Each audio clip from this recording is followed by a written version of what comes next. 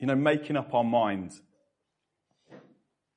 making a decision on who we believe Jesus to be is the single most important thing we can ever do. The answer to the question, who do you believe Jesus is, shapes our lives and our understanding of the world more than any other decision we can make. Yet, there are so many vague, funny, slightly scary opinions about who Jesus is or was in the modern world. Myth, prophet, magician, made up, something to make you feel good, yay. Just a dead bloke. Prophet. Do you know, all of these opinions and voices make it so hard to make up our minds on who we actually think he is. And actually, for those who have made up their mind, those who are standing on the ground of who Jesus is, it can make it hard to stay there, watering down and confusing what worth we actually believe him and his teaching to have. And how much, to what degree are we really going to follow him? Do you know, the same was true of Jesus' time. It's not a new problem that there were many opinions on who Jesus was. There were a multitude of opinions. And the confusion is not a new thing. In fact, as this miracle-working, preaching reformer rode about Galilee and dropped into Jerusalem at some of the major feasts now and then, pretty much everyone had an opinion on him. Good guy, a prophet like Elijah, dangerous, evil, bad. In fact, had somebody done a street survey like the one we just saw in Jesus' time, it probably wouldn't have looked much different. There would have been loads of confusion over who he was. Only there would have been less sunglasses and Gucci bags. And they probably wouldn't have known what a conference call was. So how did Jesus deal with this issue? And make sure people were truly responding to him, for or against him, and not just someone else's opinion of him. Simple. He was brave. He was brave. I had a great conversation with Rachel the other week about the place of courage and bravery. It really stood with me, actually, as you were learning about that. Just courage and bravery. In fact, Jesus was so brave. In fact, one of his defining characteristics, I would say for you, is bravery. Time and time again, he stood up in the public spaces and talked clearly and fearlessly so that for those who had a heart to hear, there could be no mistake in who he was and what he was sent to achieve in this world. And many times he used these powerful I am statements. I'm talking about me, I am this. One-liners of depth and clarity that every preacher since wants to recreate. Chris Butland kick-started this series last week with one of these amazing I am statements. How he stood up in the middle of a massive crowd of people who were following him in the desert and made the remarkable statement in that context, I am the bread of life. I am the bread of life. There's one thing I am. And today we're going to look at possibly the most famous and I would say dramatic of these I am moments, which happened at the most popular festival in the Jewish life, the Feast of Tabernacles. Gave you a dramatic picture with a lion on for the Feast of Tabernacles. Hope that engages you.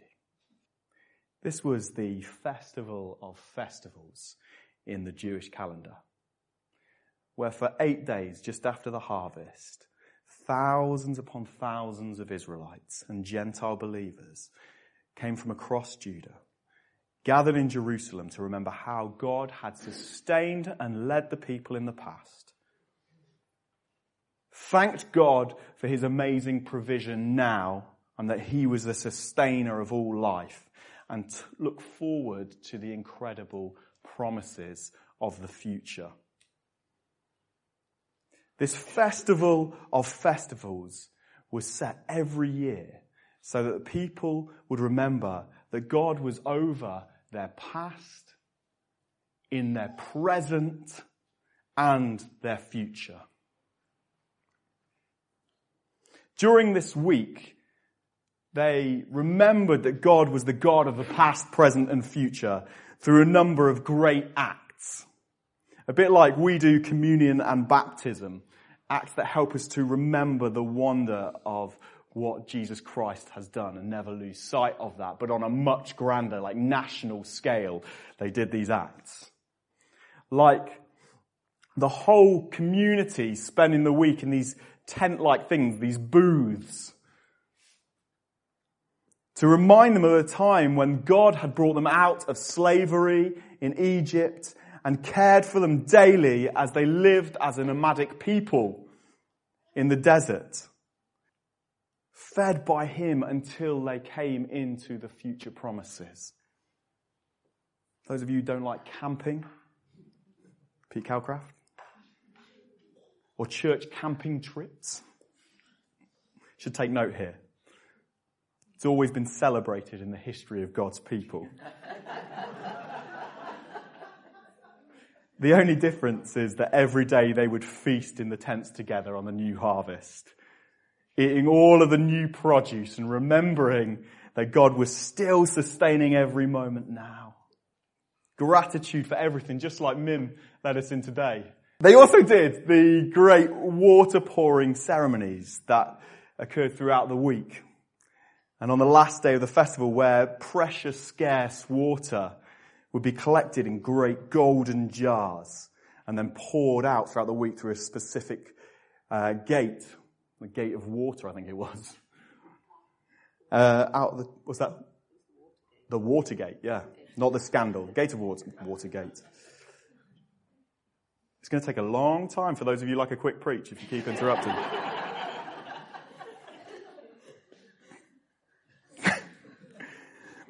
And then on the last day over the altar, reminding them of the God of the past, that moment in the desert, that amazing moment in the desert where they were scarce of water and Moses hit a stone and water flowed out, providing for their every need, remarkably. Just like Jesus was struck and his spirit flowed out. But reminding him that all of this water is dependent on God and his grace for now. And his provision. And that amazing future promise as well. It was a picture of that incredible future promise. That the Lord will one day pour out his salvation and Holy Spirit on all. Joel 2:28. Past, present, future, celebrated through an act. But perhaps one act during this week would have stood out in beauty and impact above all others at the festival, which was that of the great candle lighting ceremonies, where each night of the festival, except the Sabbath, 4 giant golden candlesticks, each 75-foot tall, with a vast bowl at the top, if you can imagine it, were filled with piles of logs and oil and old priestly garments by the temple servants on huge ladders they would have had to climb with logs on their back. Then lit, like the Olympic torches, like 4 great Olympic torches, if you can imagine. 4 huge bonfires flaming high over all Jerusalem, lighting every corner of the temple and seen for miles around. One commentator of the day said that when these lights were lit, there was not a courtyard in Jerusalem that did not reflect them as the great lights shone out. And we're told that at this moment, the crowds would have been at their peak as these great torches were lit, casting their glow on every Jew and non-Jew in the place that Jesus stood. And this was the context. This was the moment where the crowds were great and this great lighting ceremony was going on, that Jesus stood up to give his second I am statement to teach all who he was. John 18:12. I am the light of the world. Whoever follows me will not walk in darkness, but will have the light of life. I am the light of the world. You know, these are words so familiar to many of us that they can often spill into our ears and drip back off our tongues without stopping in our minds on the way to change our thinking and pierce our hearts and ignite our spirits in the way he intended them to. But today, please make no mistake. These are incredible words. For firstly, they were brave words, delivered to us at great cost. Like when Martin Luther King overcame threats, bombings of his home, police beatings, imprisonments, to declare to a very disunited states, I have a dream.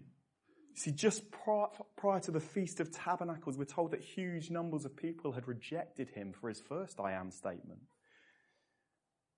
We're told that he was the hidden talk on everybody's lips. He was the hot topic. And all of those opinions that we've heard about were present at that time. And that the Jewish leaders had already decided to kill him at the point he stood in the temple and said these things. They'd already tried to arrest him during the feast. But now here he was in the temple, standing and declaring to his critics and would-be murderers that he was the light of the world, a teaching which he knew would be maddening and inflammatory to the Jews that wanted to kill him. But a message he must give if people were to truly grasp who he was, so that they could make the most important choice of their lives about him.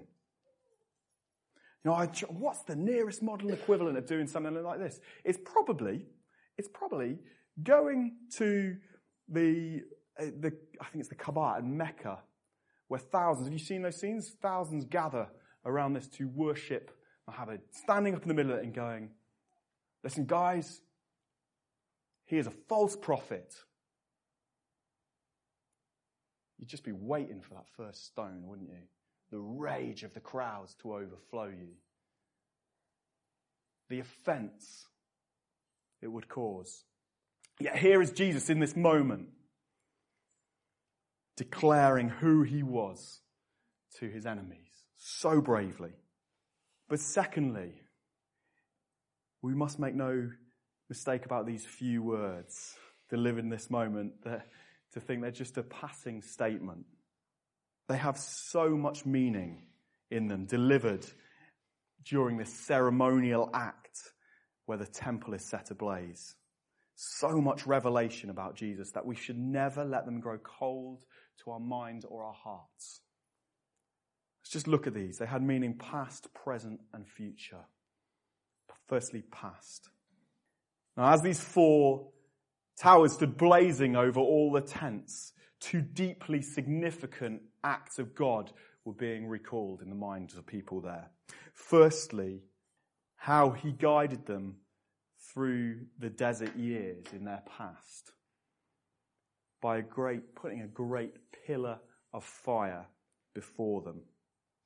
As they remembered their time in the desert, as they were camped in their tents, they were remembering this great act of God, that he guided them through night, through this place of danger, by setting a fire. Me and Debbie were just reflecting on this over this weekend. It's flipping amazing. I think Debs was like, you were sort of almost shaking just remembering it, weren't you? Just the fire of God, this ablaze tower before them to guide his people through their very earliest moments. We read about it in Exodus 13, 21 to 22. By day the Lord went ahead of them in a pillar of cloud to guide them, and by night a pillar of fire to give them light, so they could travel by day or night. Neither the pillar of cloud by day nor the pillar of fire by night left its place in front of the people. These four lights that were lit reminded them of this great flaming, guiding light that God had sent to them that led people in which way they needed to go. Something they had to put their absolute trust in. And how in the miles and miles of desert terrain where water and food were scarce, hostile nations surrounded them, and one wrong step could have ended them, their children, their families, scorched by the Middle Eastern sun. God had provided this pillar of light. I mean, these were slaves. Most of them didn't know the desert life. I'll provide this pillar of light, even as you know very little about your terrain. Trust in it implicitly, and it will guide you to safety. This was the first thing that they were recalling as they lit this with the tents around, this great pillar of fire that the mighty God had provided them that guided them into all safety. The second thing, and equally remarkable, was that it reminded them of the times God's very presence had come to fill both the original tabernacle tent when they were on the move and then the replacing temple of that. The tent in the middle of the community, or the temple in the middle of the community where God asked people to minister to him and he ministered to them. We read about these times firstly in Exodus 43 in regard to the tent, which says this: "And the cloud covered the tent of the meeting, and the glory of the Lord filled the tabernacle." Secondly, we read about it with the temple that replaced the tent in 1 Kings 8, 10 to 11. "And when the priests had finished preparing the temple and come out of the holy place, a cloud filled the house of the Lord, so that the priests could not stand to minister before the cloud, for the glory of the Lord filled the house of God." Now, these were both central moments in Israel's history that they were remembering as they lit these big torches. God came, God, the mighty God, in all his power and glory, and came to be in the very heart of his people, to be known by them on earth. This is where Emmanuel, which means God with us, came to be Emmanuel first and foremost. And these great lights reminded the people that their history had been one where the living God of uncontainable glory had contained himself, pierced time and space, and confined himself to something earthly. Firstly, the tent of the meeting, and then the temple at the heart of Jerusalem. And he came to dwell in earthly container in all his power and glory amongst them. As they lit these lights, both these amazing facts in their past history and what God had done for them would have been the forefront of their minds. The past. Present. I've already touched on this. As these torches were lit, in their present moment, something very real would have been happening in Jerusalem. A warmth and light would have flowed down every street of ancient Jerusalem, pushing back any darkness that covered it, casting a light on every building face, every person that was there, so that what was concealed was now revealed, and the beauty that was hidden can now be seen. As I've said, these weren't small torches. They were like the rising of the sun every morning. They're like when you open your curtains and the sun floods in, bringing warmth and light. At that moment that these were lit, the very real power of light was known in the moment, turning greys to colour, showing the true nature of things. The ornate carvings in the temple would have been seen. There would have been no dark hiding places left untouched. In this present moment, all would have been aware of the power and intimate need for God to bring light each day. That without it there could have been no life, no ability to see properly. That his light sustains and brings clarity. In the present, they would have known this. And in the future, beyond both of these things, perhaps most prominently for many in a time when the Jewish nation was split, the great Roman Empire ruled over it, and it was a shadow of the nation that had been under David and Solomon, far from the blessing to all nations that God had called it to be. Every time these beacons were lit, so was the hope of a coming Messiah, prophesied hundreds of years earlier by Isaiah, the Prince of Prophets, who repeatedly spoke about God sending one who would restore Israel and bless the whole earth through his actions. Isaiah 42:6, a light for the nations who would open up the eyes of the blind. 49 verse 6, a light for the nations, that his salvation shall reach to the ends of the earth. 51 verse 4, justice and a light to all peoples he would bring. Every time these lights were lit, they reminded the people of a promised Saviour, whose role was to illuminate to all people what God's salvation actually looked like. Bring to them where they previously didn't understand something, understanding. Where they were previously blind, to bring them sight. This person, this anointed one by God, was to give understanding and clarity to all nations from all backgrounds. The light bulb that would illuminate and free. As these were lit, the past guidance and glory of God was remembered. The present power of light to bring the fullness of life was revealed. And the future promise of the Messiah was in the mind's eye. So when Jesus stood up and shouted in the temple that day, "I am the light of the world. Whoever follows me will not walk in darkness, but will have the light of life," he left no room whatsoever for "I am just a good guy. He's just a nice moral teacher. Just somebody whose intentions have been a little bit misunderstood. People have got carried away with him." He fiercely challenged the view that he was evil and sent to lead the people into harm or astray, or that he was just a prophet. Instead, he clearly and boldly proclaims, "You want to know who I am? You want to know who I am? Above all the opinions of the world, I am the new pillar of fire who you should trust in completely. In my life, my direction and guidance as you walk through this life. And I will keep you and protect you from harm. I am the new dwelling place of the glory of God that will one day replace the sun in lighting up the whole of creation. I am where he has broken into history and become Emmanuel right now, me in my person, to make a home with mankind and be known. I am he. I am the flaming light that when it hits your life floods into the darkness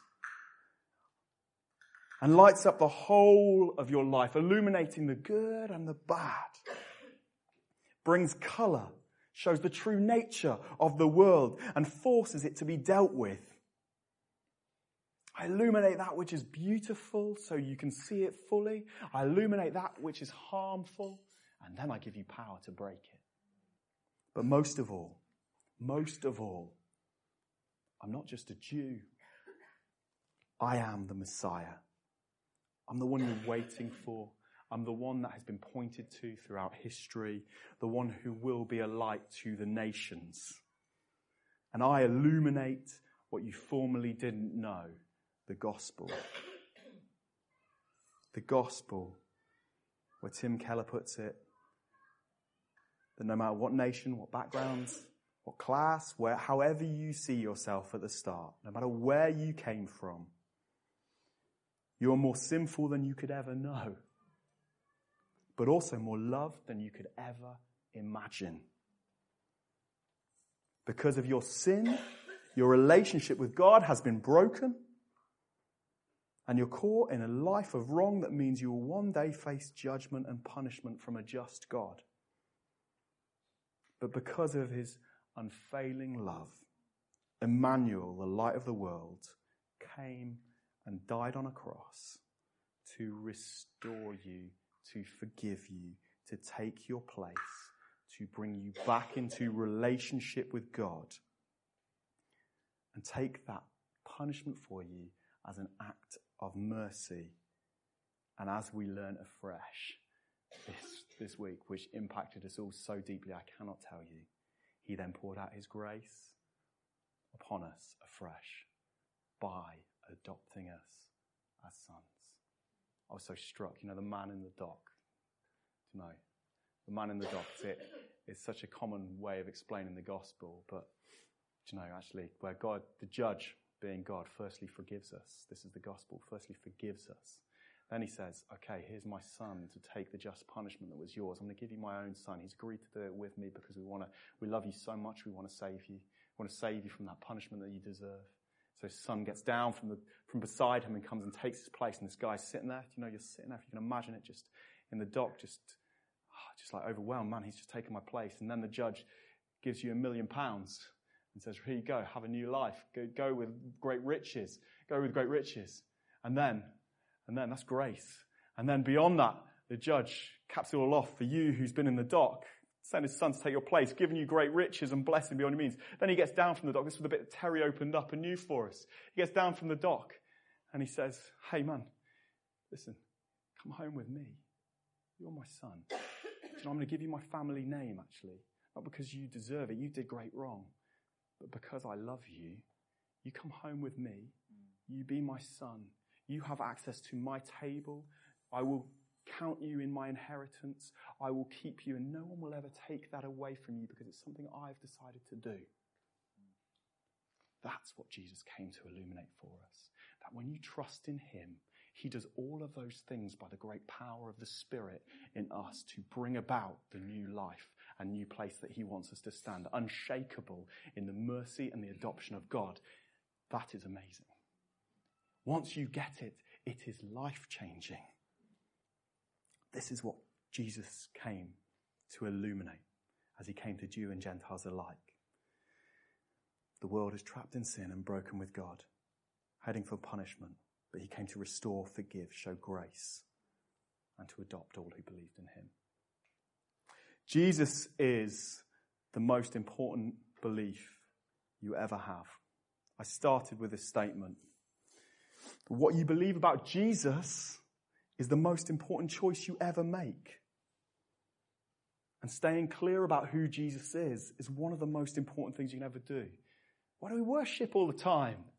Why, doesn't it remind your heart about the great King enthroned on high? We need reminding to come back, to keep him above all the other things, other idols, because he's so great. Let's keep coming back and keep him enthroned. Maybe this sounded like an overstatement, a preacher's tool, an exaggeration when I started it. There are many important choices you make, Matt. There are loads of them. Who I marry. What I do with my time and job. Those are all important choices. And maybe settling on a comfortable opinion of who he is and living in peace is okay. Just keeping going in the main thinking of the day uncritically that he's of little of no importance. Or in Islam that he's just one prophet among many.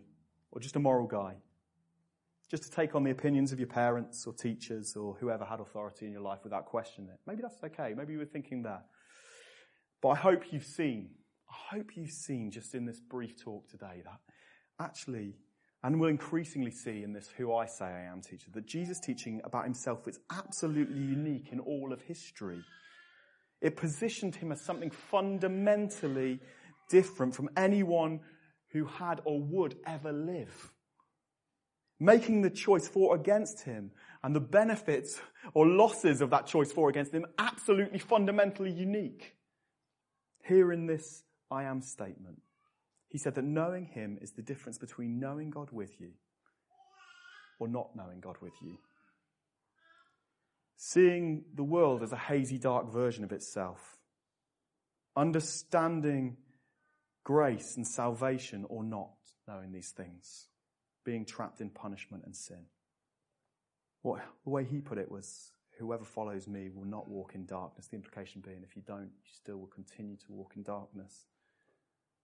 But if you follow him, you will have life eternal.